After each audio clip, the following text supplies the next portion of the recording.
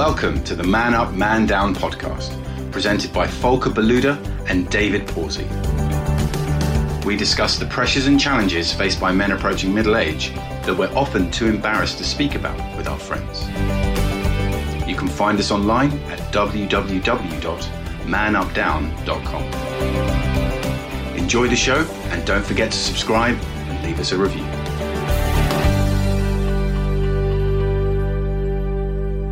So, this week's episode at Men Up, Men Down is with Beau Marksohn. So, I spoke with Beau, if I say, prior to this call, and there's so much we can talk about, and I don't want to take too much away. So, I have this, if I say, a bit of a longer intro this time. So, yeah, let me, if I say, read it out. So, Beau was born and raised in New York City and grew up in a household of severe abuse and neglect. As a result of this, he struggled from the age of 5 from feeling insecure in his body. He was always scared as a kid growing up, never felt safe, never felt any sense of consistency, and never felt loved. As a result of all of that, he started using food to comfort him from a very young age, which then progressed to drugs and booze before his teens. Suicide attempts, anorexia, bulimia, living an unhealthy life, ending up going from overweight to underweight. Beau then became a compulsory exerciser. Depression, anxiety, ADHD, addiction. And then in 2016, he started treatment, therapy, and support. Then in lockdown, he started cycling, first to help the vulnerable, then to help his mental health. So there's a lot in there, and I tried to cut it down to a couple of buzzwords, which don't mean a lot. And that's obviously why Beau is here. And for me, the term body dysmorphia was completely new. I had no idea what it means. So, Beau, first of all, we're delighted to have you on the podcast. Thanks for making the time and joining us today and sharing your story, explaining what body dysmorphia is, what eating disorder means, and talk about your whole history. And you know, you've been through a lot, so we appreciate you sharing your story. Yeah, thanks very much. I really appreciate you giving me the opportunity to share it, and I feel like you've said the whole thing, so we can just end it now. That intro kind of tells it all. But I feel like the question in there was sort of, what is body dysmorphia? I thought it would be really interesting actually to read. If you just Google body dysmorphia, I'm here in the UK, so I don't know where the sort of results may differ, but if you Google body dysmorphia, I'll read verbatim what it says, which is very short. Body dysmorphic disorder, or body dysmorphia, is a mental health condition where you spend a lot of time worrying about your appearance. And I think that definition is appalling. And I think that definition is a small piece of what's wrong with a lot of definitions of how we contextualize mental health and mental health issues in general. Quite underplayed, doesn't really get to the heart of what it is. So I'll give you a bit more of what I think my definition of body dysmorphia is. And you know, I'm not a health professional, I'm not trained. I can only speak on my sort of own journey and my own experience.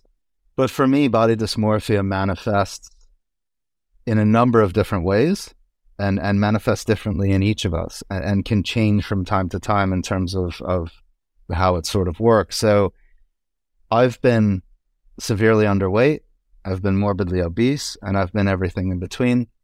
And there was never a moment in my life where I had any pure peace or comfort in my own body.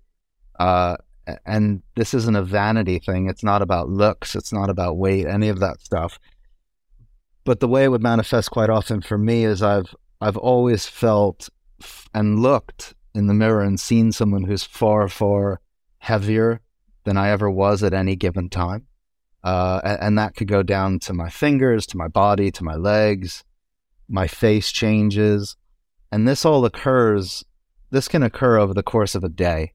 You know, I can wake up in the morning and try on a pair of jeans. By the evening, they no longer fit. And the next day, they're too big. And so that has nothing to do with shape change, because obviously our shapes change throughout the day and all that sort of stuff.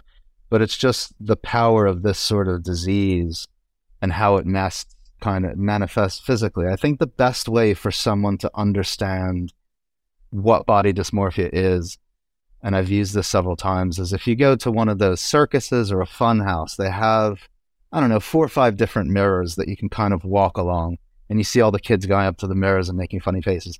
Some of them, constrict your body and make you look really elongated and funny. Some of them make you look wider. Some of them make you look swirled, or whatever it may be. That's body dysmorphia. That you never know sort of what you're going to get when you look in the mirror, and you never know how you're going to feel on a given day. Thanks. I just want to reiterate, thanks again for coming on, Beau. It's, as Volker said, I do like to try and do a bit of research. The first thing that struck me was, I Googled the terms body dysmorphia in men, eating disorders in men, and you get lots of sort of academic papers, whereas, and I didn't, but, I guess in terms of sort of media perspective, any stories about eating disorders or body dysmorphia are generally, about women. So, it is, I guess my question is, how did you kind of discover this is what you were going through, suffering from? And, I guess the fact that, it wouldn't be something easy to talk about, to say to anyone, to you experience these feelings. I guess, I think there's a question in there somewhere. Yeah. But, no, I got it. No, there was a total question in there. And I think you touched on, bringing up eating disorders, I think is a really important component. It's one of the sort of symptoms of body dysmorphia. And so I'm an addict in recovery, right? Kind of across the board.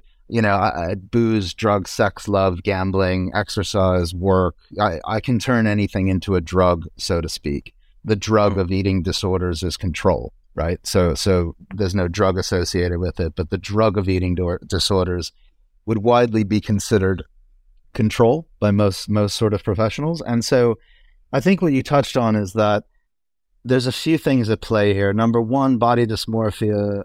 I can't speak for someone who solely suffers from body dysmorphia, because I happen to have the pleasure of having kind of, ADHD, depression, anxiety, trauma, all this sort of stuff that comes along with it. Wow. So it's hard for me to determine the kind of like chicken and egg in terms of what was the catalyst. But I think I'm coming back to your question, but I think for someone like me who experienced sexual abuse and things like that as a child, it's very common for someone like that to have issues with love, intimacy, relationships, and certainly with their own body. And so as a man, I have 2 daughters, right? And so I don't spend my time projecting my stuff onto them, but I'm also aware of the fact that what they're exposed to, it's slightly more publicly prevalent, to touch on your point, in terms of eating disorders. And I don't mean this to sound the way it's going to, because it's not at all this chauvinist, patriarchal statement, but it's almost, in a terrible way, society almost expects women to struggle with eating stuff at some point, or, their appearance and all these sorts of things.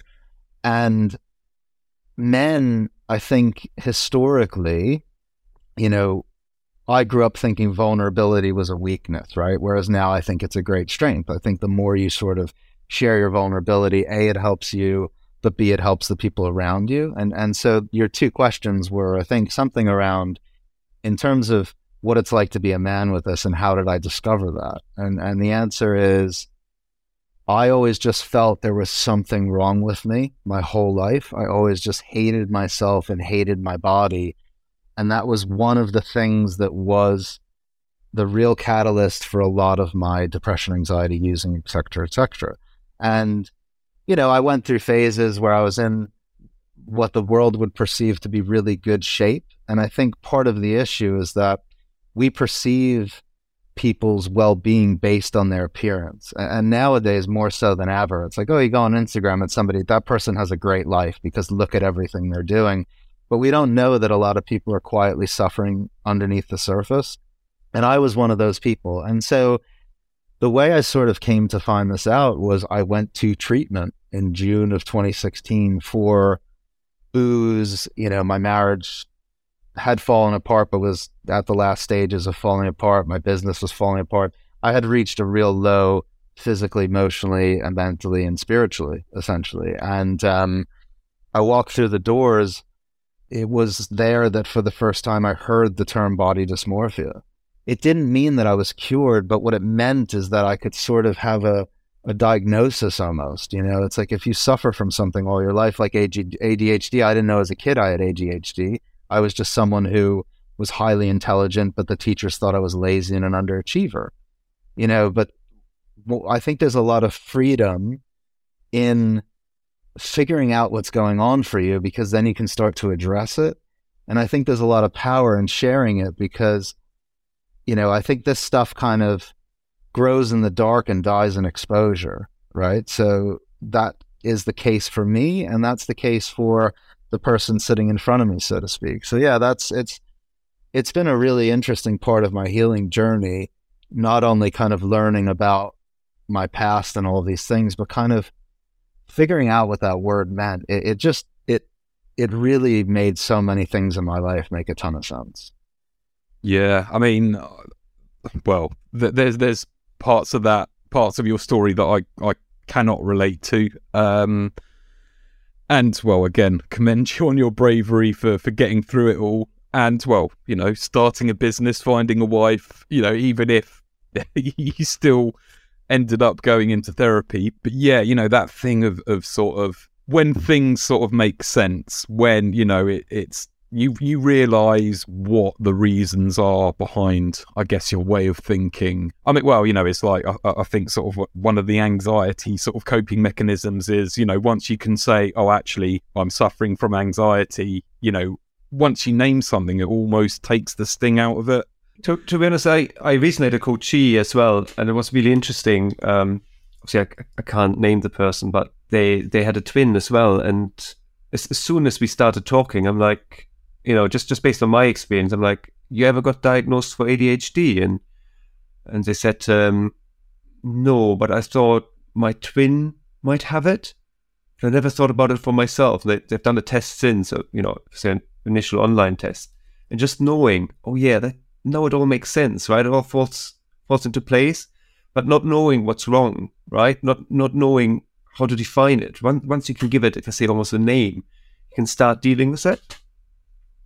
Yeah. It also, I mean, it's, I think the first element to saying it aloud, so to speak, is or coming to terms with it is twofold, because when you hear someone else say aloud the thing or the things, the experiences or the pain or the frustration or the anger, the anxiety or the hurt or whatever it may be that you've been experiencing, without being able to kind of contextualize that yourself, you can feel very, very alone on a daily basis. And I think knowing that there's someone else out there, there's an amazing charity here. Well, actually, it's gone global now, started by a buddy, Ben of mine, called TNN Charity, the New Normal. And they do a lot of work. They're expanding, but they primarily do a lot of work in grief counseling. And one of their sort of tagline or whatever is if there's one, there's two. That's something that I really relate to, just in the sense of, and the premise behind that is, there's so much comfort in just knowing that there's someone else who's experienced our stuff, because quite a lot of us, I think suffer silently, and I think especially, I can only speak as a man because I am a man, I identify as a man, and as a man, most of my life, it's changed now a bit, but most of my life when I've gone out with mates, we don't sit around and kind of share our hopes and dreams and fears. It's far more sort of surface level conversation that occurs.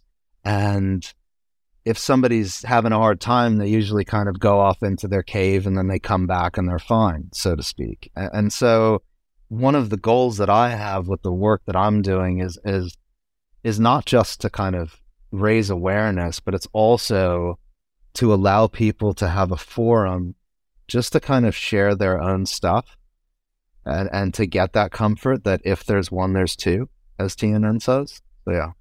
I mean, to be honest, that's one of the reasons we put the podcast together, right? Because men don't talk, right? Say full stop. You know, David and I started, just say during lockdown, we start talking about things, and like we should put that public, right? We all go through the same experience, or obviously not all through all the same experience, but we all have our own little bag to carry, right? And we need to talk about it as men more, and I think the more awareness we create, I think what David said, right?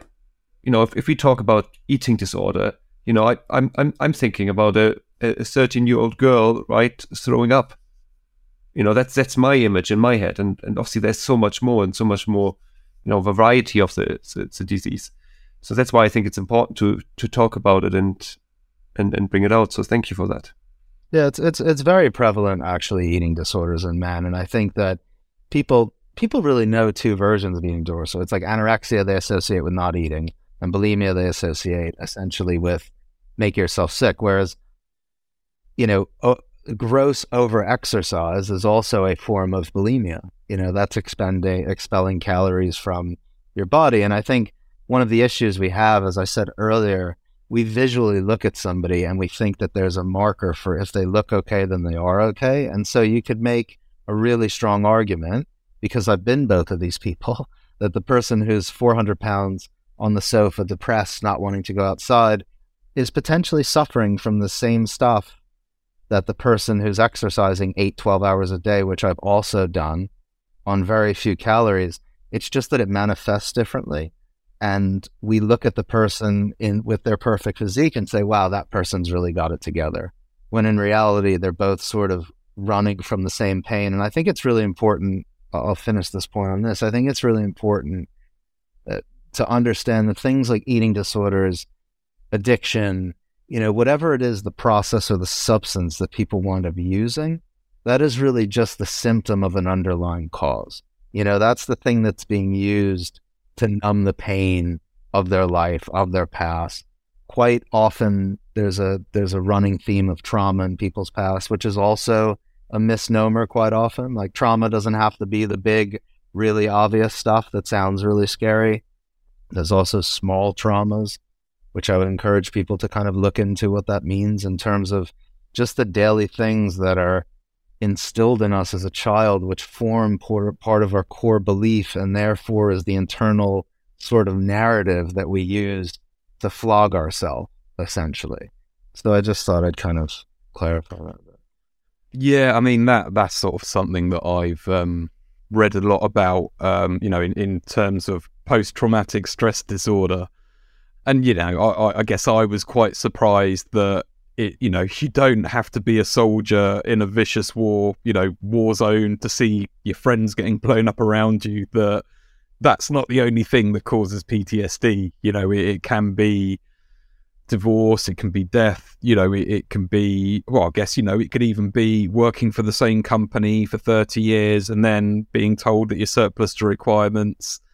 But I mean, and one of the interesting things that I always that I found about PTSD is that as part of it, it's always, my trauma isn't that bad. So, it's not, you turn to that soldier that's been in the war zone, or someone that, like yourself, that suffered from child abuse, and it's like, well, I can't have trauma because what I experienced was nowhere near that. And that it's, that it is almost like a trait of, oh, well, it wasn't that bad. So I don't deserve to kind of be struggling with this because it wasn't that bad.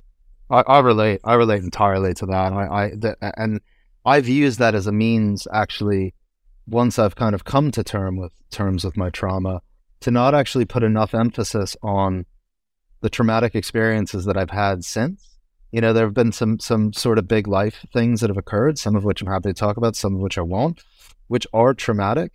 But because I had such severe trauma, I don't look at them and say, oh, wow, that's something that's poked a little hole in my soul. I should look at that. I just kind of get on with my life. And it's kind of, for me, the work that I've done in terms of trauma work, which I have a lot left to do, the sort of big stuff in terms of the physical abuse, sexual abuse, stuff like that, in some ways, in terms of working through that stuff in a therapeutic environment, there's specific trauma type of therapy like EMDR, and there's several other things. But that stuff is actually kind of easier to work through in terms of if we look at our brain as a filing cabinet and things are filed incorrectly, EMDR kind of refiles these things correctly. And that stuff is almost easier to kind of work through because it makes sense and you can kind of put your hands and your finger on a moment. Whereas the smaller trauma stuff, the stuff that really, for the longest time, my sort of core belief was always that I'm unlovable. And by extension of that, my big existential question became, who could love somebody like me?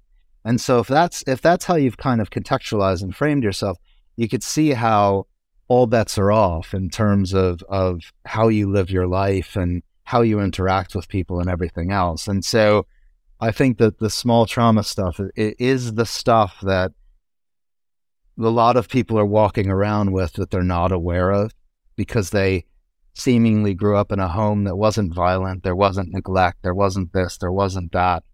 But there can be little things throughout the course of our life that, as I said, did poke these holes in our soul. And I think, your soul can only hold so many holes before it starts to kind of break down to a certain extent. So, yeah.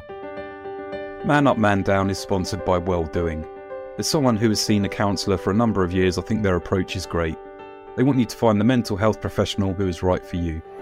You can filter your search to highlight therapists with expertise where you need it, or you can pay to use their personalised matching service. The people who run Well-Doing are experts in mental well-being, and they also have loads of posts and interviews to keep your mental health in good shape. Take a look at welldoing.org. And just to clarify, you said EMDR, eye movement desensitization and reprocessing therapy? Yes, exactly. Okay. Yeah. Just for the listeners, I had to Google it, so I'm sure others had to as well. I would have had to have Googled it as well. So just in case someone listens to the podcast while being on a treadmill or so, they don't have to. That's what I always do. Absolutely. I mean, I remember when we first spoke, Beau got introduced. I think the original introduction came. How was it phrased? As a man who cycled in lockdown across London, and you got a lot of press coverage for that, right? I mean, you've obviously done a lot, right, and have gone through a lot. And I took notes from our first call, and I put down surviving versus living, I think was the term you used. So do you want to maybe expand a little bit on what you've done to create awareness and where this whole cycling came in, and where it touched on that part as well? Also, I mean, I guess my question is, in terms of, you've talked about addiction and how, I guess, there are always going to be slightly healthier addictions than others. But, where is the line between, just cycling and cycling? Yeah, no, I understand that. I mean, I'll take that one first. I mean, so I think if you're there, so people, again, throw around the term addiction we use that too freely. We use all these terms too freely, which takes a lot of the emphasis and the gravity of them off of it. The word anxiety is thrown around every single day. It's like, oh, I was so anxious, they ran out of my coffee. That might be a real anxious moment for somebody who suffers from anxiety, but it's something as a term that we just use too loosely. And so I think to contextualize addiction, to your point, there are people who do things addictively, and they're not necessarily addicts, and there are people who are addicts. So I think in terms of getting clean and sober and having some recovery and having some distance between thought and action, which is one of the things that you get in recovery, my version of what life looks like these days is, the reality of it is I'll always be an addict. And so I'll always think like an addict, and I'll always be sort of bargaining to a certain extent with myself throughout the daily basis of kind of looking for benign ways, so to speak, to use. And the problem is when you do something like that, it never sort of pays off. And so I think to answer your question of like, how do I not turn cycling into a drug, so to speak, I probably have it. Yeah. And I think there was a period in my cycling, I'll get into how, but I started during cycling in the lockdown, the first lockdown, 2020 March, or whenever it was, March, April. And I have at times used cycling in ways that are unhealthy. And the way I figure out if I'm doing something in an addictive process, or if I'm doing it to your point, a healthy version of it, is I have to ask myself why I'm doing it. If I'm going out on a bike to punish myself when I don't feel well, and I know it's a day that I should be resting, I'm not training to join the elite tour. There's nobody sort of, paying me to be out there for 6-8 hours. So if I do that, I have to just check in. And that's something that I have to do with a lot of decisions and choices and things that I do. It's just a matter of kind of getting some space so you can check in with yourself and figure out the why. And I think that's a big determining factor in terms of whether you're in an addictive process or not. And then it's also how you feel after. When you're using, no matter what it is, even if it's, work or whatever it might be as an addict, it all floods the frontal cortex of your brain with dopamine in the same way that, a drug might. And so there's a come down that occurs, not like, oh, I went for a great ride, I feel that kind of runner's or cyclist high, and now I feel quite good. There's a fall off a cliff come down that comes from doing things in an addictive process when it wasn't something that was actually good for you. So that's how I kind of do some introspective work and check in with myself sometimes and figure out how I'm using cycling. Just to get back to how I kind of got into cycling. So it was lockdown, March 2020. I was living in Chelsea in London at the time. I've lived here for about 10 years. Obviously, my accent would probably dictate the fact that I'm not from here.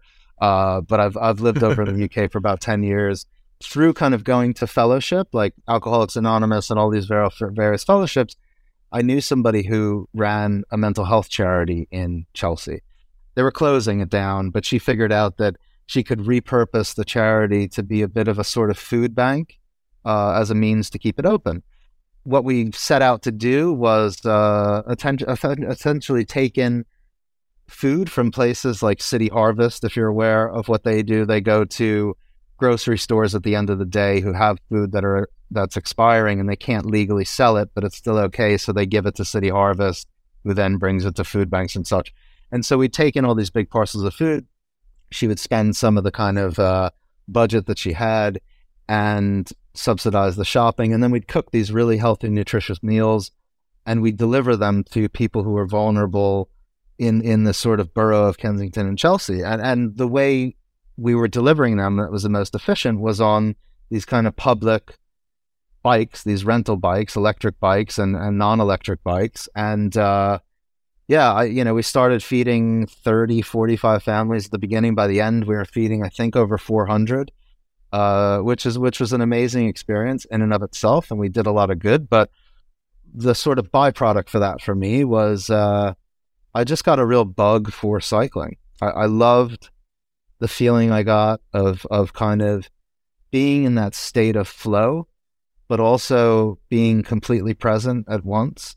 I surfed a lot when I was in my, sort of late teens, and it was the first thing I had done since surfing, which was kind of dangerous enough to keep my interest, but also had that kind of element of just being completely lost on it.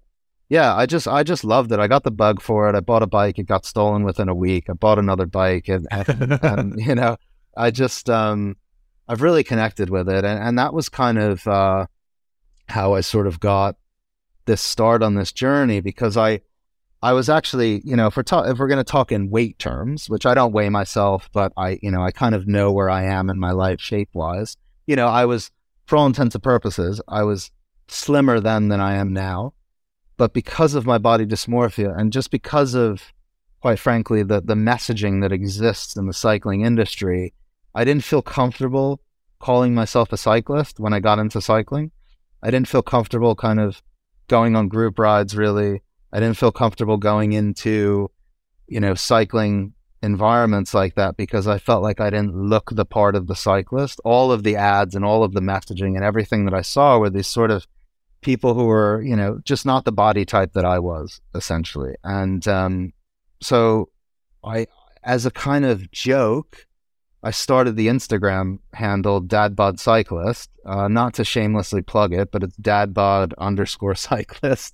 And that was designed to do three things. One, share my kind of cycling photos because I love taking photos and I love to cycle. The second was to essentially just be able to write little snippets of things that I thought were sort of throwaway things. And the third was really as a means for me to quite publicly just share my own kind of struggles, which, you know, in the sort of fellowships that I was in or am in, we talk about how part of the intent is to give away so freely what was given to us. And I don't think of the stuff in a religious context at all. You can be religious in the rooms, you can be not religious and everything in between. But that was one of the messages that I really kind of keep with me, and as we talked about earlier. And so this Instagram account, you know, that very early on, one of my early posts was 3 slides. There was a photo of me in Lycra. There was a photo of me at one of my most anorexic times. And there was a photo which was one of my heavier times. And it wasn't this like, ooh, transformation before and after, look at how great I look thing.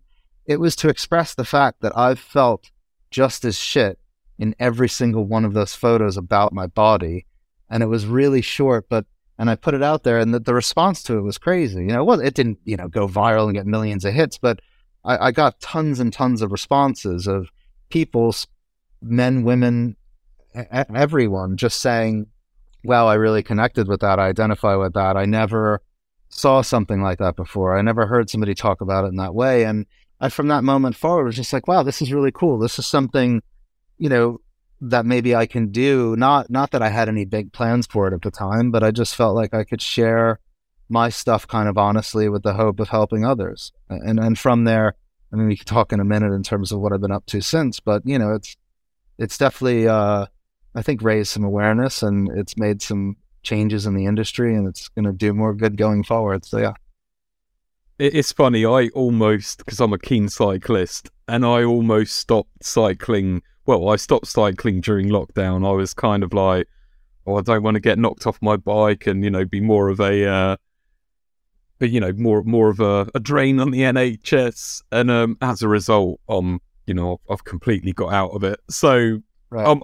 Well, you know, already I'm like, right, after chatting with Beau, I've got to get out on my bike again. But yeah, I mean, there's a brand called Fat Lad at the Back.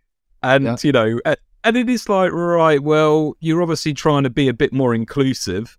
But, you know, it's like the messaging, you know, isn't great. But yeah, I mean, I've always had a slight issue with bike shops and guitar shops. It's almost like any specialist shop.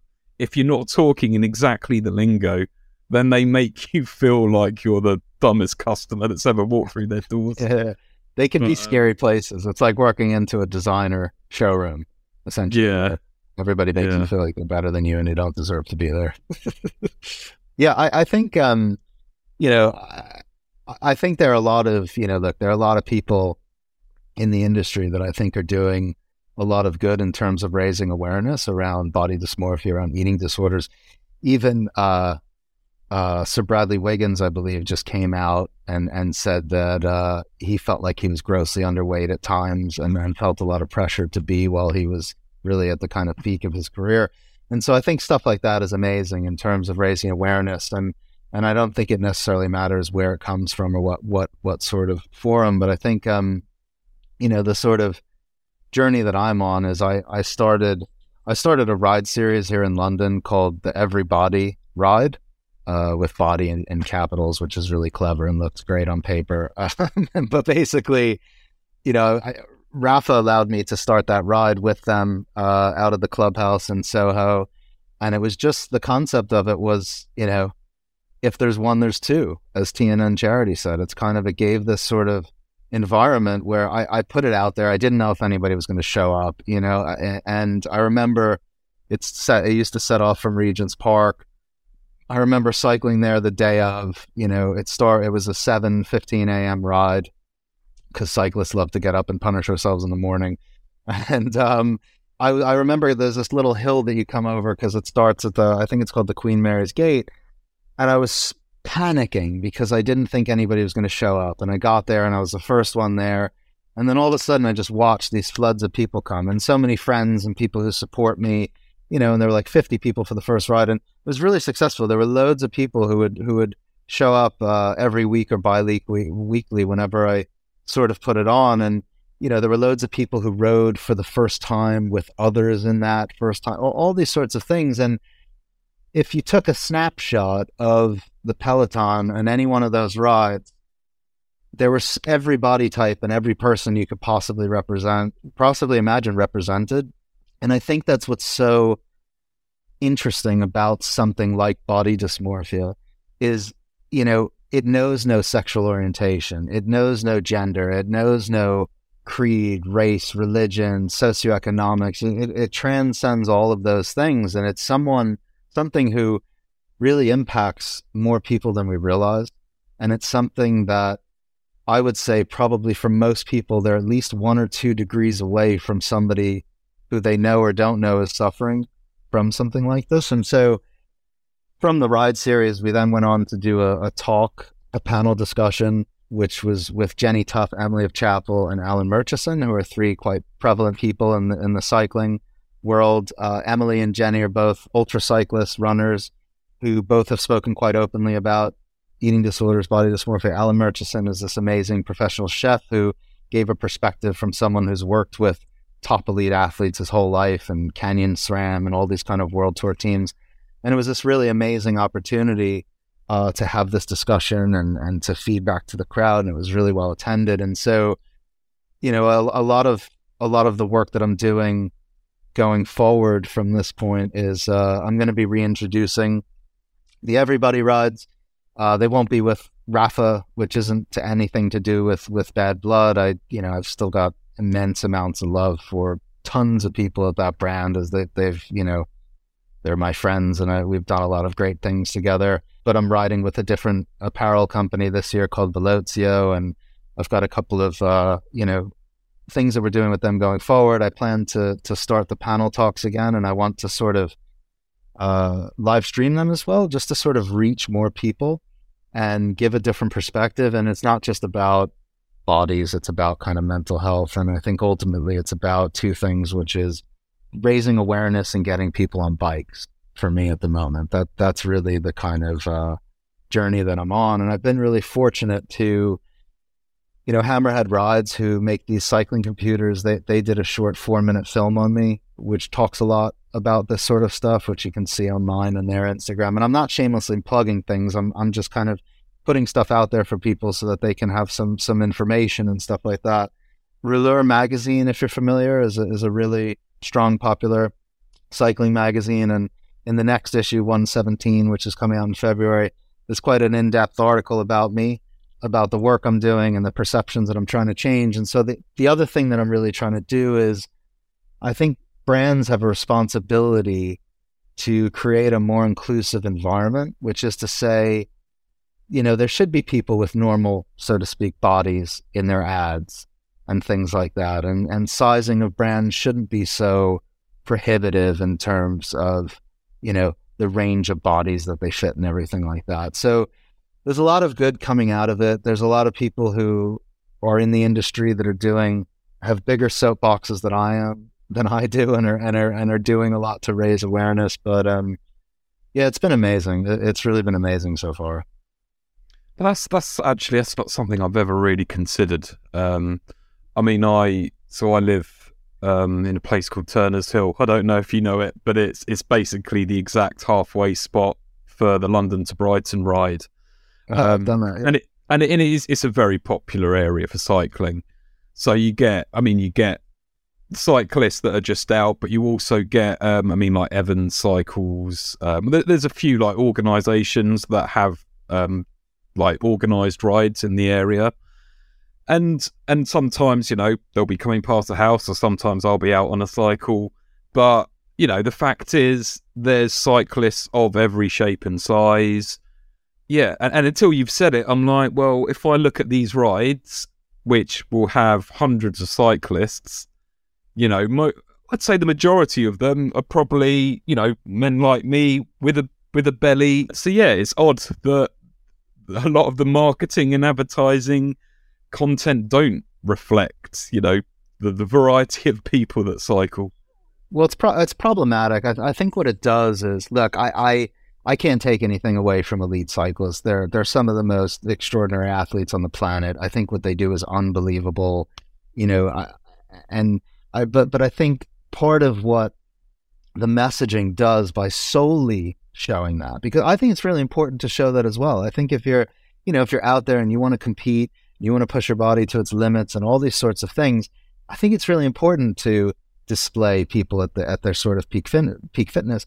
But I think if all the messaging is that, what it does to somebody who may just have a kind of normal body is they feel like they're not designed for the sport, and therefore it's not for them, and they're not even going to try it, or they're going to show up to their first group ride and turn away because they feel uncomfortable. And so, you know, one of the other things for that reason I'm doing this year is I'm going to be launching the Everybody Ride on Zwift, which is an online sort of platform where you use it as a turbo trainer indoors, because I think that's a perfect forum where if you're not ready to be out in the world in Lycra yet, you can jump on and do it in your living room. And you know, I used to joke around like, oh, if you ever see me in Lycra, you know, I'm fixed. You know, that was when I was in treatment. And, you know, I'm not fixed. I wear Lycra. I don't fully accept my body, but I'm getting there. And I think, you know, I'm really grateful to have an extraordinary community around me.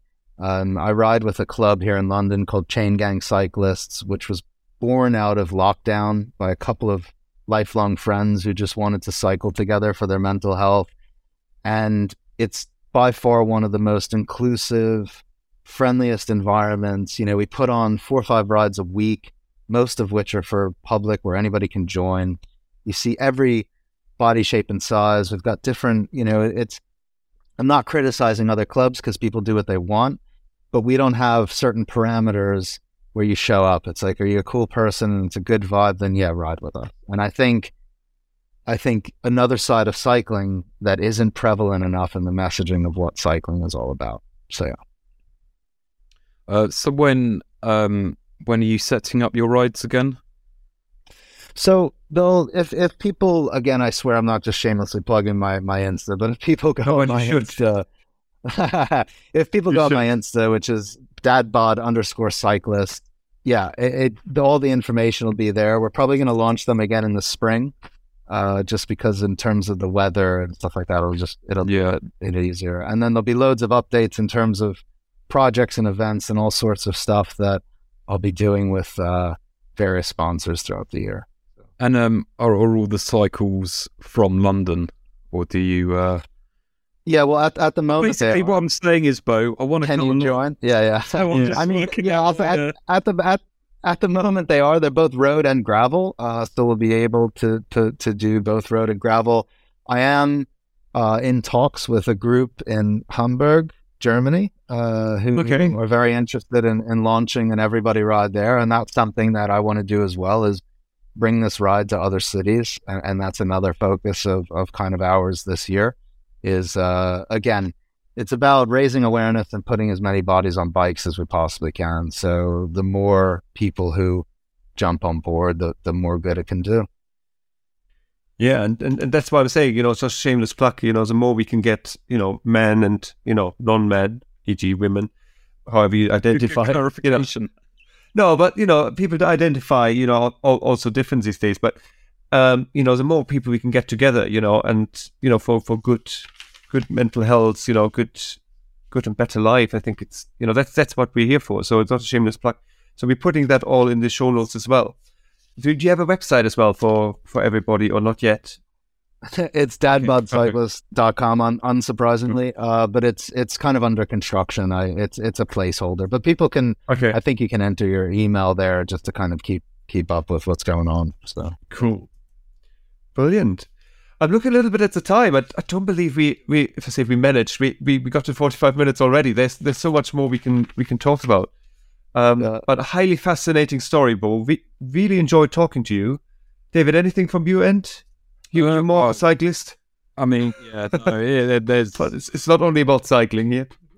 We seem to say this every episode, but you know, you have to get Beau on again, I think. But I mean, you know, as I say, I need to get back into my cycling, and I go through periods of trying not to drink, And, I think it can be difficult to like find social groups, like to do activities, like with men. Typically it's like, oh, let's go to the pub. So yeah, this is the sort of thing that I'm always interested in. And, please come back and keep us updated with how everything's going.